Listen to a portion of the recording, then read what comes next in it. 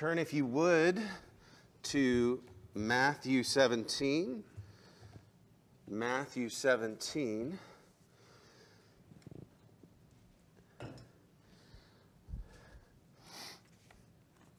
And we'll take a moment to pray for God's word. How many of y'all are excited to be in here on Palm Sunday? Amen. You know what this day is about? This day is about the arrival of King Jesus coming, riding on a donkey into Jerusalem for the first time publicly revealing himself as King of Kings. And people begin to recognize and worship and praise him and say, "Blessed be the name of the Lord. Blessed is he who comes in the name of the Lord." And they're shouting. And there's others who see Jesus and they tell him to be quiet. And they tell all these people to be quiet. And Jesus says, if they don't say it, the stones will cry out. That's who came into Jerusalem humble, riding on a donkey. And Palm Sunday is anticipation for what Jesus would do, dying on a cross, and then 3 days later rising up out of the grave. So this is the beginning of Holy Week. Like, this is like game day Sunday, right? Like this Sunday and then Easter Sunday. So be praying for who you might invite and be praying for who you might encounter, that you might share the gospel with somebody and share this great King who came humble one day riding on a donkey.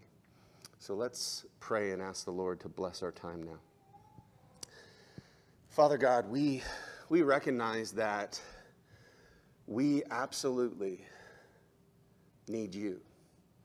Lord, when we come to church, when we gather as your people, we long for your presence. We long for the manifest presence of God. We know you're present everywhere in the world, but when you manifest yourself, when you show us your glory, when you show us your power, when you show us your majesty, Lord, we just get overwhelmed with a sense of your presence, and we begin to see who you are, and we begin to see who Jesus is. And I pray, Father, that you would help us now as we approach this text today in Matthew 17, Lord, that we would get great help, and that you would speak to us a better word than the one I've prepared. That we would come up on the mountain, as it were, and see Jesus for all he is in his resplendent glory. And Father, wherever we've come in today, whether we've just been so elated the past few minutes praising your name, or we're coming in with some very real brokenness and hurt, or perhaps we're coming in here with just apathy for the things of God and a blindness to the glory of Jesus.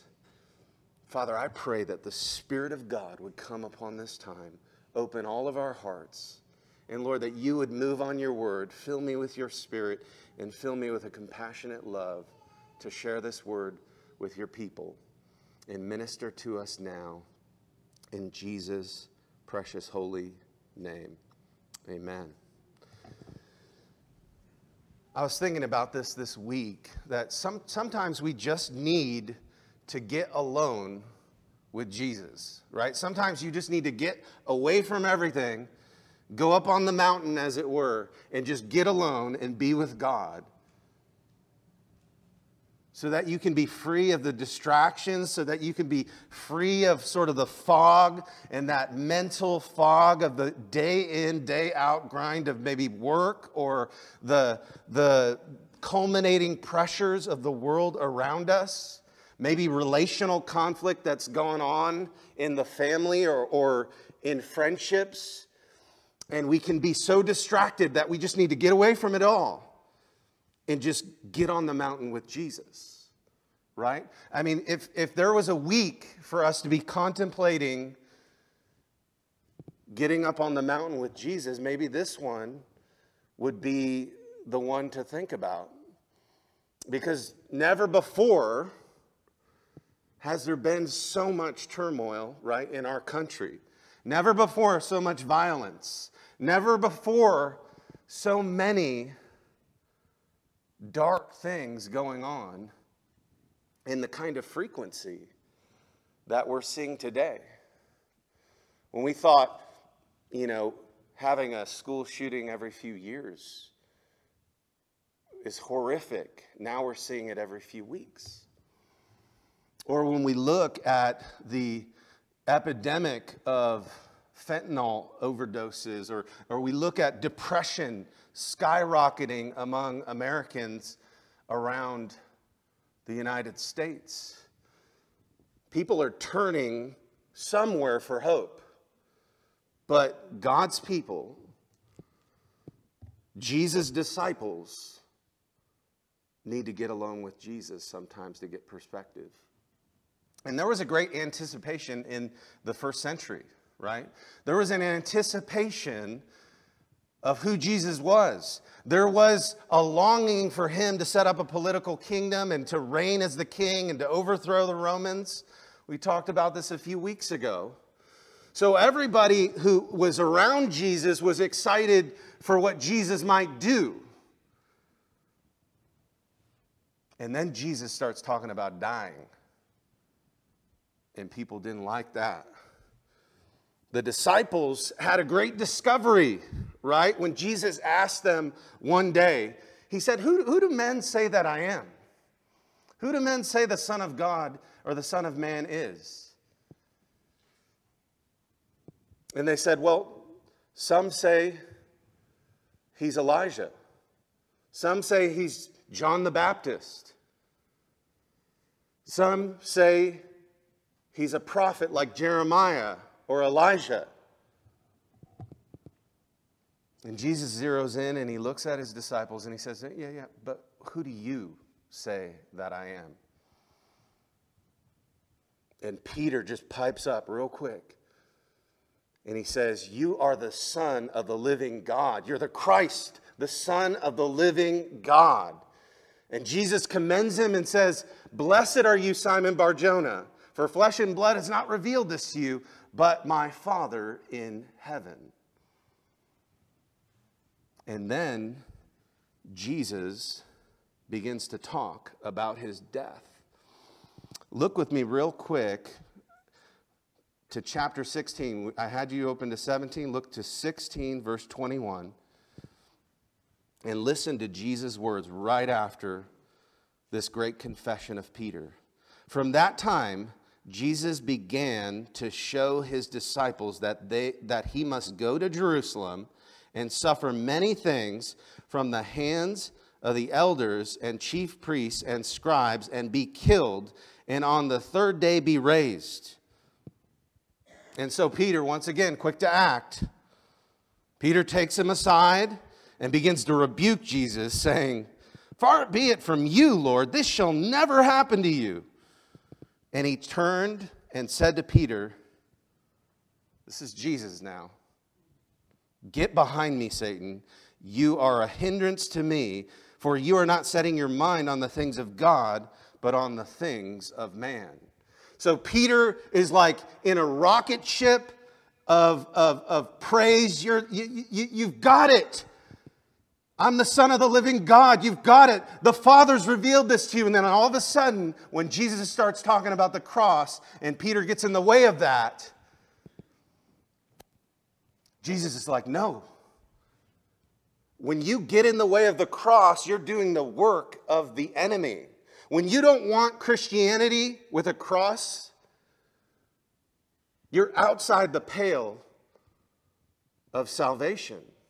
There is no Christianity without a cross. There is no salvation without Jesus going into Jerusalem to suffer and to die, and 3 days later to rise from the dead. So all of these expectations start to crumble in the minds of the disciples. It's like, we thought he was going to be this Superman king, and he's going to die and suffer? We never imagined that suffering would be the pathway to glory.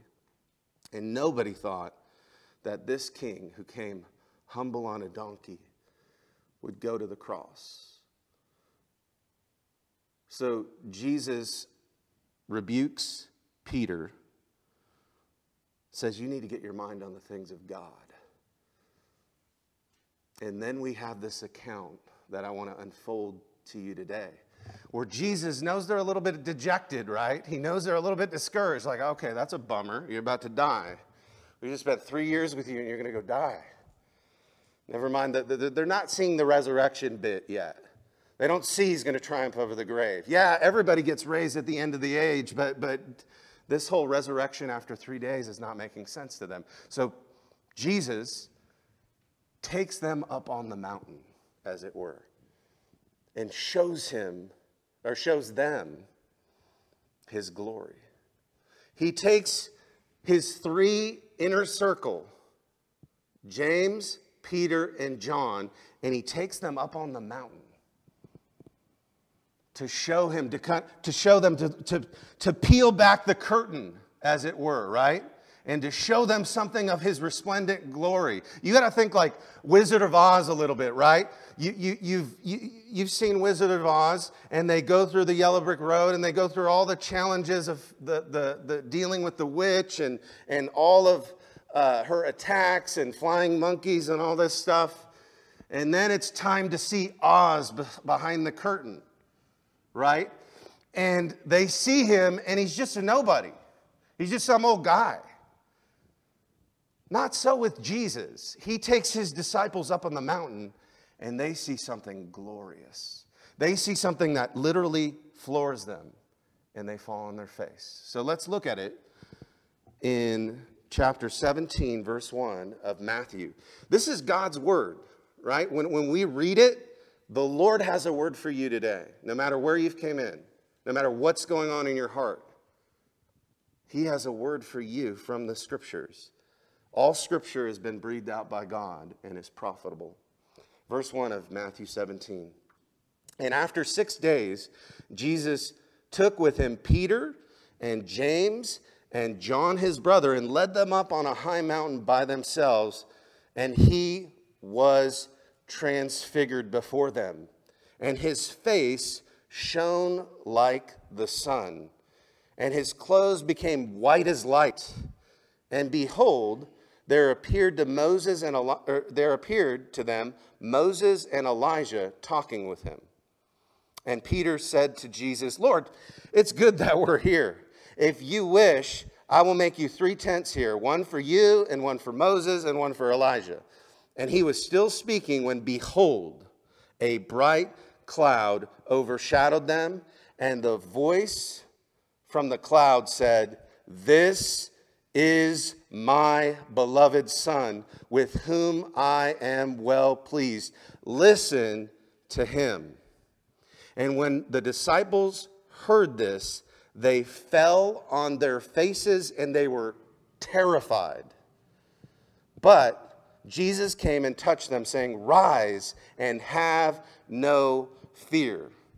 And when they lifted up their eyes, they saw no one but Jesus only. And as they were coming down the mountain, Jesus commanded them, Tell no one until the Son of Man is raised from the dead. Now, I don't know about you, but that's a mountaintop experience. That's not going through the Wizard of Oz and then being totally let down to see just a pedestrian sort of old man who is sort of a charlatan.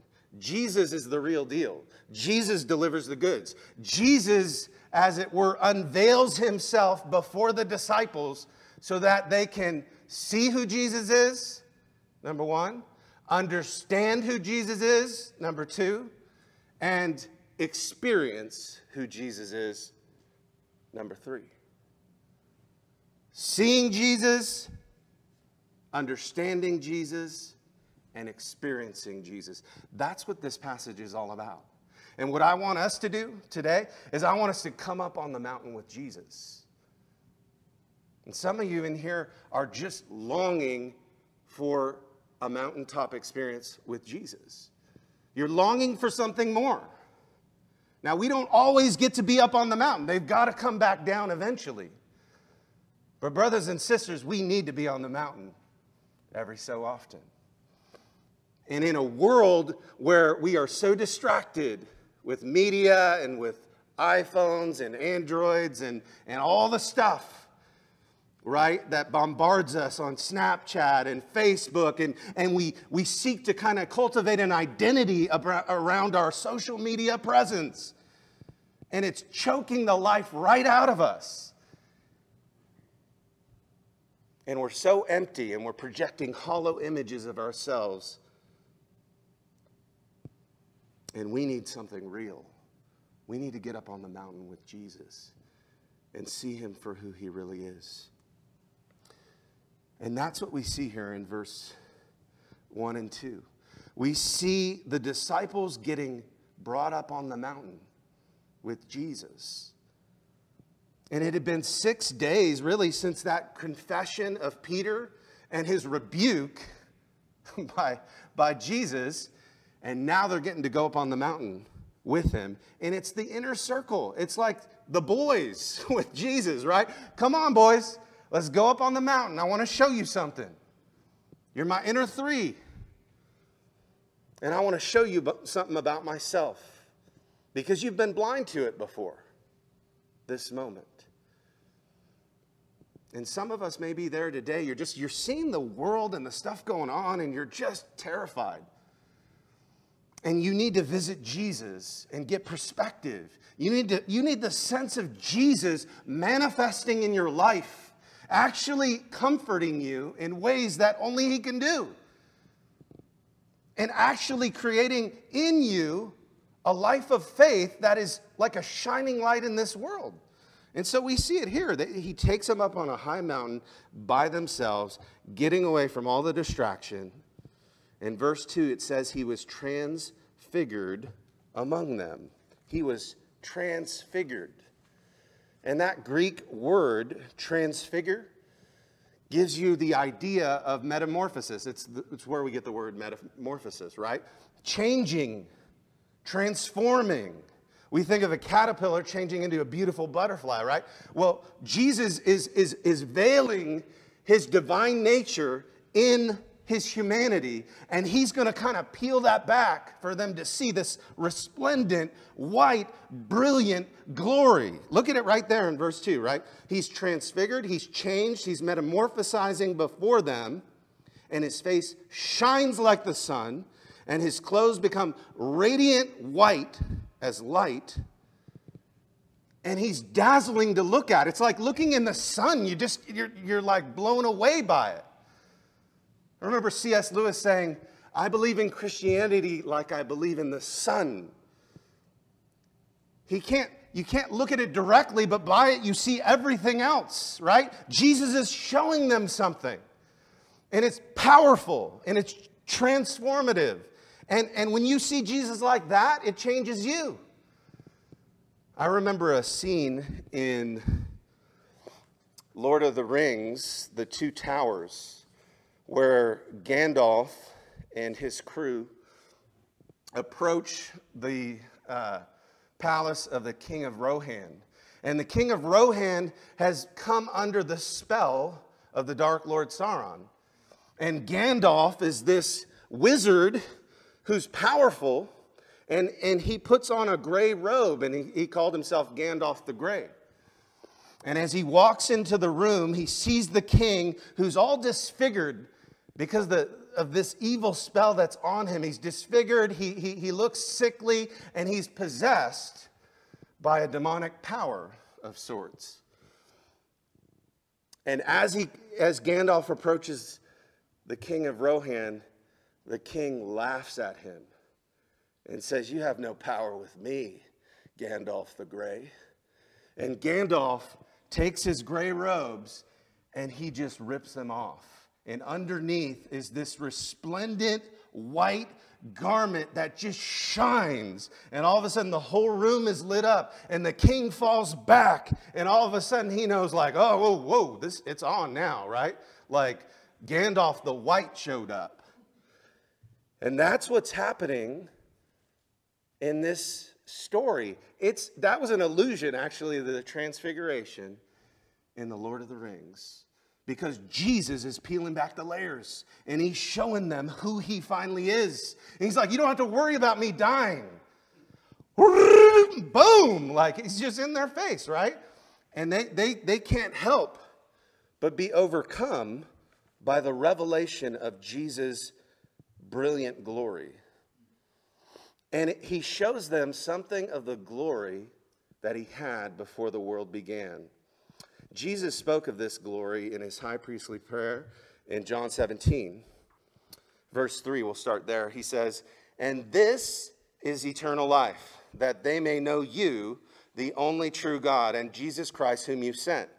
And Jesus is praying here. I glorified you on earth, having accomplished the work that you gave me to do. And now, Father, glorify me in your own presence with the glory that I had with you before the world existed. Behold, the glory of the pre-incarnate Jesus shining brightly before them. And it's staggering. I mean, it gets picked up all over the place in the New Testament. Peter's like, we beheld his majesty in his glory. We don't talk about cleverly devised fables. We're not talking about Mother Goose and Aesop fables. We're talking about Jesus appearing before us in glory. We're talking about the real Jesus who can bring real salvation into our lives. And that's just what the Apostle John said in his first chapter. We studied several months back. John 1:14, he said, and the Word became flesh and dwelt among us, and we have seen his glory. Glory as of the only Son from the Father, full of grace and truth. When you see glory in Jesus, it transforms you. And it changes you from the inside out. So Jesus was showing them something here that he wanted them to see with their eyes. But he also wants them to understand. It's not enough to see, but you got to have understanding. A lot of times people get glimpses of Jesus and they get real scared. And they get real scared and then they just avoid him. Or they try to stuff him under the rug. I don't want to deal with that. That got real scary. My sin got exposed. I got scared because I was in the presence of something holy and glorious, and I'm so unholy. And they stuff it under the rug. We got to understand who we're dealing with here. And that's the second point. Look with me, if you would, at verse 4. And Peter said to Jesus, Lord, it is good that we are here. If you wish, I will make 3 tents here, one for you and one for Moses and one for Elijah. Now you remember just one verse ahead, it said, behold, there appeared to them Moses and Elijah talking with Jesus. So you have 2 of the greatest figures in the Old Testament. If you're a Jewish boy or girl, right, in this moment, you are just, like maybe to us, we're not as excited about Moses and Elijah appearing, but this is like the top 2 guys in the Old Testament. This is Moses, who wrote the first 5 books of the Bible and who was with God on a mountain himself, where he had revealed to him the covenant and revealed to him the 10 commandments. And it was very much like this mountain experience, very parallel. There's smoke and there's clouds and there's glory happening, and you got to listen to Moses sort of unfold this in Exodus 24, where he says, where he tells this story. He says, then Moses went up on a mountain, and the cloud covered the mountain, and the glory of the Lord dwelt on Mount Sinai,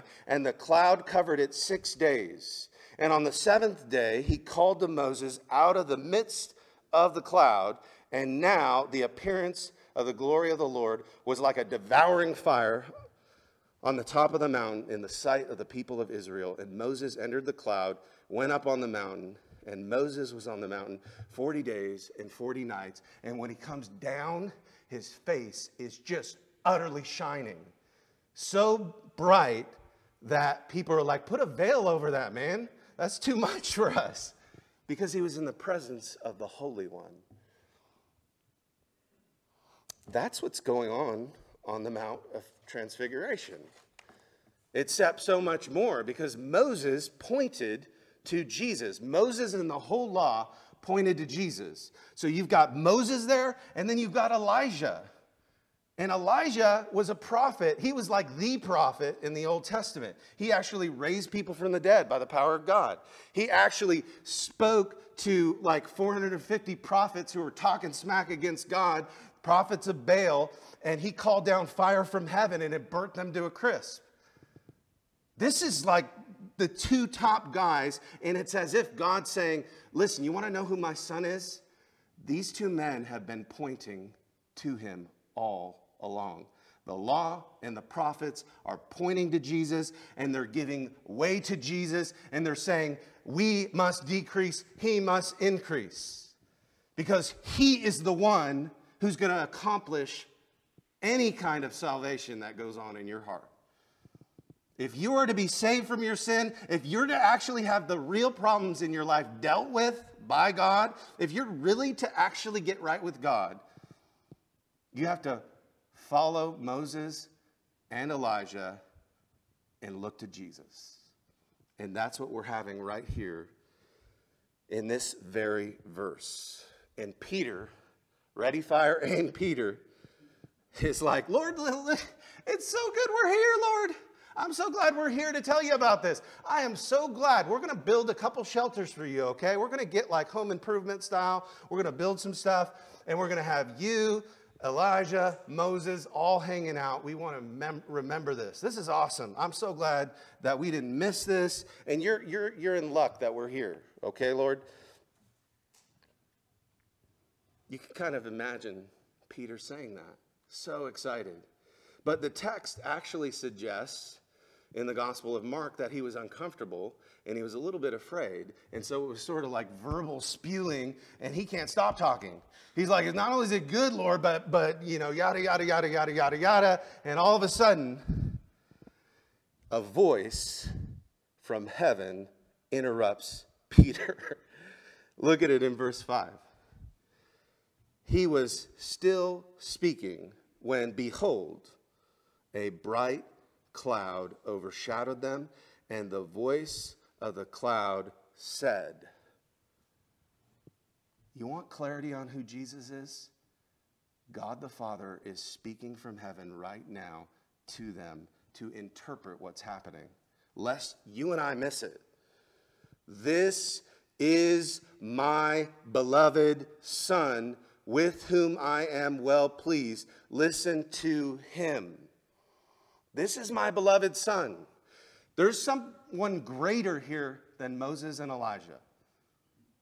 The only Son of God, whom was sent from heaven to bring redemption to broken, corrupt, fallen people. He's the only one who's the answer to school shootings, to drug addiction, to the constant fear that goes on in the world around us, and maybe even in your own hearts. Because when you fear Jesus, you don't have to fear anything else. When you are in awe of Jesus, you don't have to fear the stuff going on around you because he's got you. But this Jesus is the Son of God from heaven, and the Father's saying he's well pleased with him. This is the sinless Son of God. This is the Son that delights to do the Father's will. This is the Son that did what Adam and Eve can't do and what you and I couldn't do because we rebel against the Lord. Jesus never rebelled. He was always pleasing to the Father. And some of you feel far from God because you feel like, I've got to do this thing. You know what Christianity is? It's just me cleaning myself up and then tacking Jesus on the end of it, and then I'm good to go. And you always feel terrible because you can't clean yourself up enough. And that's not Christianity at all. You have to trust in the one whom the Father said is well pleased. He's well pleased with the Son who lived the perfect life you never could, and died on the cross for you, and rose from the dead. So you don't come to Jesus after you clean yourself up. You come to him to get cleaned up. And the last thing this voice from heaven says is listen to Jesus. Listen to him. Don't just talk and pontificate about who he is. Listen to what he says. Listen to what the Bible says about Jesus.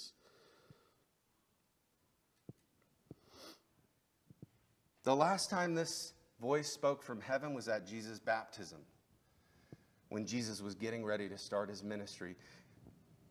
The Spirit of God fell on him like a dove, and the Father spoke from heaven and said, "This is my beloved Son, in whom I am well pleased." And Jesus' ministry began. And now Jesus is on the way to the cross. And the Father is speaking again, so we know the identity of Jesus. And he says the same exact thing. It's not just a confession about who Jesus is, but it's an encounter with who Jesus is and an understanding that's going on here. They're not just saying words, now they're experiencing God bear witness to his own Son.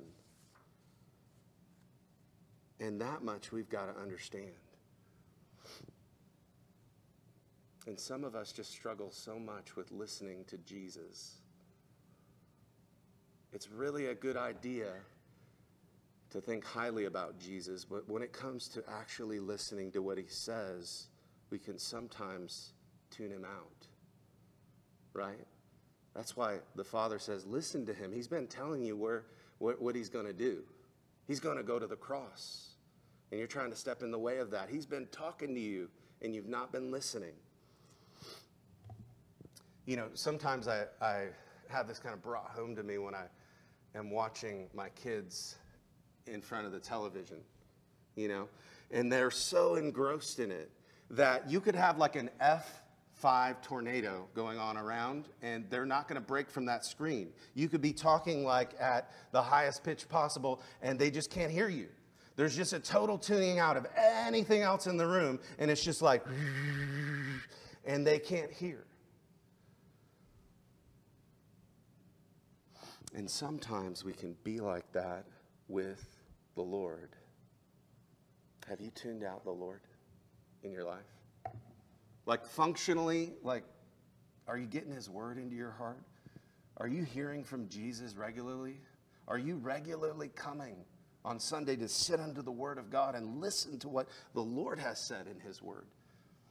This is a important reminder for us as believers and also for the watching world. The most important voice in our life is Jesus. Listen to him. Spoke from the Father from heaven as a revelation to Peter, who's rambling on. Jesus said, "Man shall not live by bread alone, but by every word that comes out of the mouth of God." Brothers and sisters, if we want to experience any kind of personal revival in our own hearts, it has to begin with the Word of God. It has to begin with listening to the voice of Jesus in the Scriptures. Okay, last point. We not only need to see Jesus and understand who he is and who we're dealing with, but we actually need to experience him.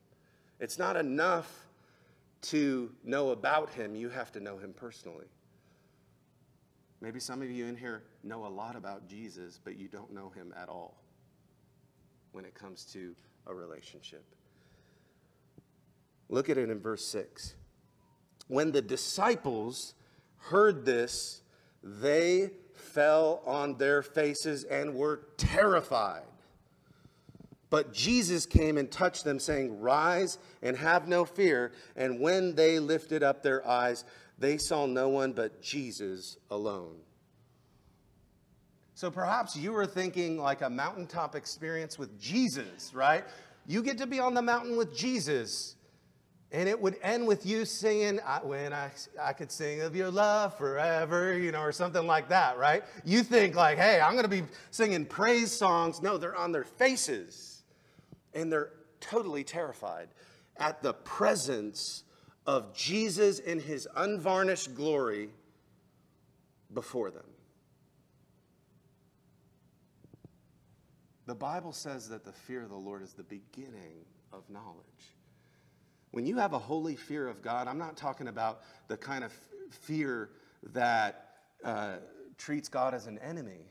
I'm talking about the kind of fear that humbles yourself before him and acknowledges that you are so unlike him, right? In the presence of holiness, all of our unholiness is exposed. In the presence of glory, all of our falling short of the glory is exposed. And we see it all over the scriptures, and never more profoundly than here when they're on their faces, terrified before the presence of Jesus. And maybe you've come in here today and you've lost your awe of God. You've lost your awe, your wonder, your reverence, and you are just going through the motions, and you are just struggling for perfunctory religion when Jesus is calling you to be in awe of him.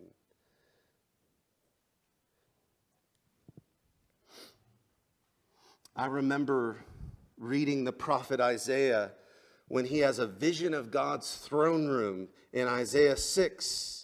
And he tells of what it looked like. And he said, and one angel called out to another and said, holy, holy, holy is the Lord of hosts. The whole earth is full of his glory. And the foundations of the threshold shook at the voice of him who called. And the house was filled with smoke. And Isaiah said, woe is me, for I am lost, for I am a man of unclean lips, and I dwell in the midst of a people of unclean lips. For my eyes have seen the King, the Lord of hosts. And he falls on his face before the presence of God's holiness. Now, lest you get discouraged by this, the story's not done yet, right? They're terrified, and Jesus is about to show them something glorious about himself. Jesus steps into that fear. He steps into that terror. He steps into that sense of where they're like, I am so not like the Lord. I am so unworthy of him. I'm so without hope in his presence. And what does Jesus do in verse 7 of our chapter? But Jesus came and touched them, saying, rise. He just touches. He reaches out and touches them and says, rise up. Have no fear. Are you longing for that kind of touch in your life? You've just gotten so afraid. You've gotten so anxious. You've gotten so far out. And you need Jesus to come in and just touch you and say, rise up. Don't have no fear anymore. I'm here. I'm with you. Have no fear, child. I'm here. And Jesus touches them. And when they lift up their eyes, because their eyes were shut, they lift up their eyes, they don't see anybody else but Jesus only. And we're meant to be left with that note in the passage. It's like everything else vanishes, but the inner circle and Jesus. The fears have dissipated. The peace of Jesus' presence is being experienced, and there's nothing but Jesus alone. That's a glorious place to be when you just let go of all the other stuff that's been just pulling you away from God. You let go of all the other stuff that's been competing with Jesus, all the other stuff that you've been trying to add on to your Christianity, and let it be Jesus alone. You won't find peace any other way. And you won't find salvation if you're in here and you're not a Christian apart from that kind of peace. Jesus said, I have said these things to you that in me you may have peace. In the world you have tribulation, but take heart, I have overcome the world. John 16:33. Or Jesus says, I'm the way, the truth, and the life. No one can come to the Father except by me. Jesus alone. Jesus plus nothing equals everything.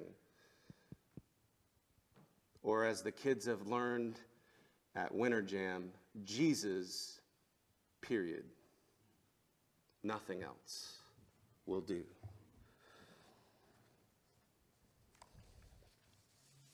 So what do we need to lay hold of as we kind of take home the truths of this passage? What do we need to understand about this passage? What's it saying for you to grab a hold of today and walk out the door trusting? Well, the first thing we see is sometimes you just need to let Jesus take you up on the mountain, right? These disciples went with Jesus. Jesus says, let's go. And you say, all right. And you get up on the mountain. You put your iPhone in a drawer. You go drive in the car. You go take a walk in a park. And you just spend time alone with Jesus. Let all of the stuff out there, it'll be waiting for you. But Jesus alone, you and him, and get alone with God and allow him to minister to your heart and give you what you need. Sometimes we just forget the basics of letting Jesus move in powerful ways and take you up the mountain to revolutionize your heart and your mind and your soul. The Netflix shows will be there, right? The Snapchat will be there. Facebook threads will be there. But Jesus wants to take you up on a mountain and meet you. Second thing that I think we can take from this passage is that we just need to cultivate a healthy and holy fear of the Lord. There needs to be a sense God is among us. When we actually come into worship, there's a sense, there's a reverence, there's a sobriety, there's an overwhelming reality that you're in touch with the fact that the Lord is present. And when the people come together, the people of God come together, he manifests himself in a uniquely powerful way. When the word is preached, God is speaking.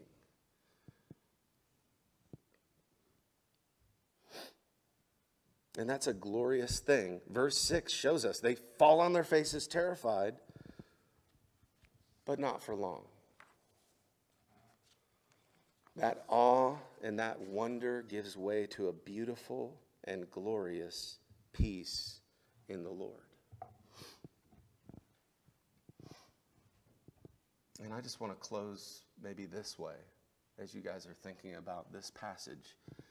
Because we've been up on the mountaintop, we've seen what it means, we've seen a little bit of Jesus' resplendent glory, and now we're trying to think about what needs to happen in my life to cut something out that's keeping me from only Jesus, right? What do you need to look at in your life, your schedule, your hobbies, the things that you care about most? What needs to be reordered and restructured? Maybe just getting real honest in your relationships and bringing Jesus into them. Maybe getting real honest in your marriages and bringing Jesus into them. Maybe it's just clearing out all of the roadblocks and the debris of a media frenzy that can just sort of choke the life of God out of you. What do you need to step away from so that Jesus can be central? And when you do that, I promise you, you're going to experience the touch of the Lord on your life reaching out to you and saying, rise up. Don't be afraid anymore. I've got you. Let's pray. Father, we thank you for your faithfulness. We thank you for this word. We thank you that it is only Jesus, Jesus alone, that has the power to save us. Jesus alone who accomplished the work of redemption on the cross. Jesus alone who has the power over the grave, who rose from the dead. Jesus alone who's able to break the powers of addictions and struggles that we go through. Jesus alone can shatter the things that we're afraid of. And we pray, oh God, that you would help us to have all of those things, Lord, that we would have a peace of the Lord, that we'd have an awe of God, that we would have a single-mindedness to put Jesus before everything else. And just as Moses and Elijah had to go to the background and Jesus had to shine, that needs to happen in our lives. Lord, would you shine forth and would you change us and encourage us? In Jesus' name, amen.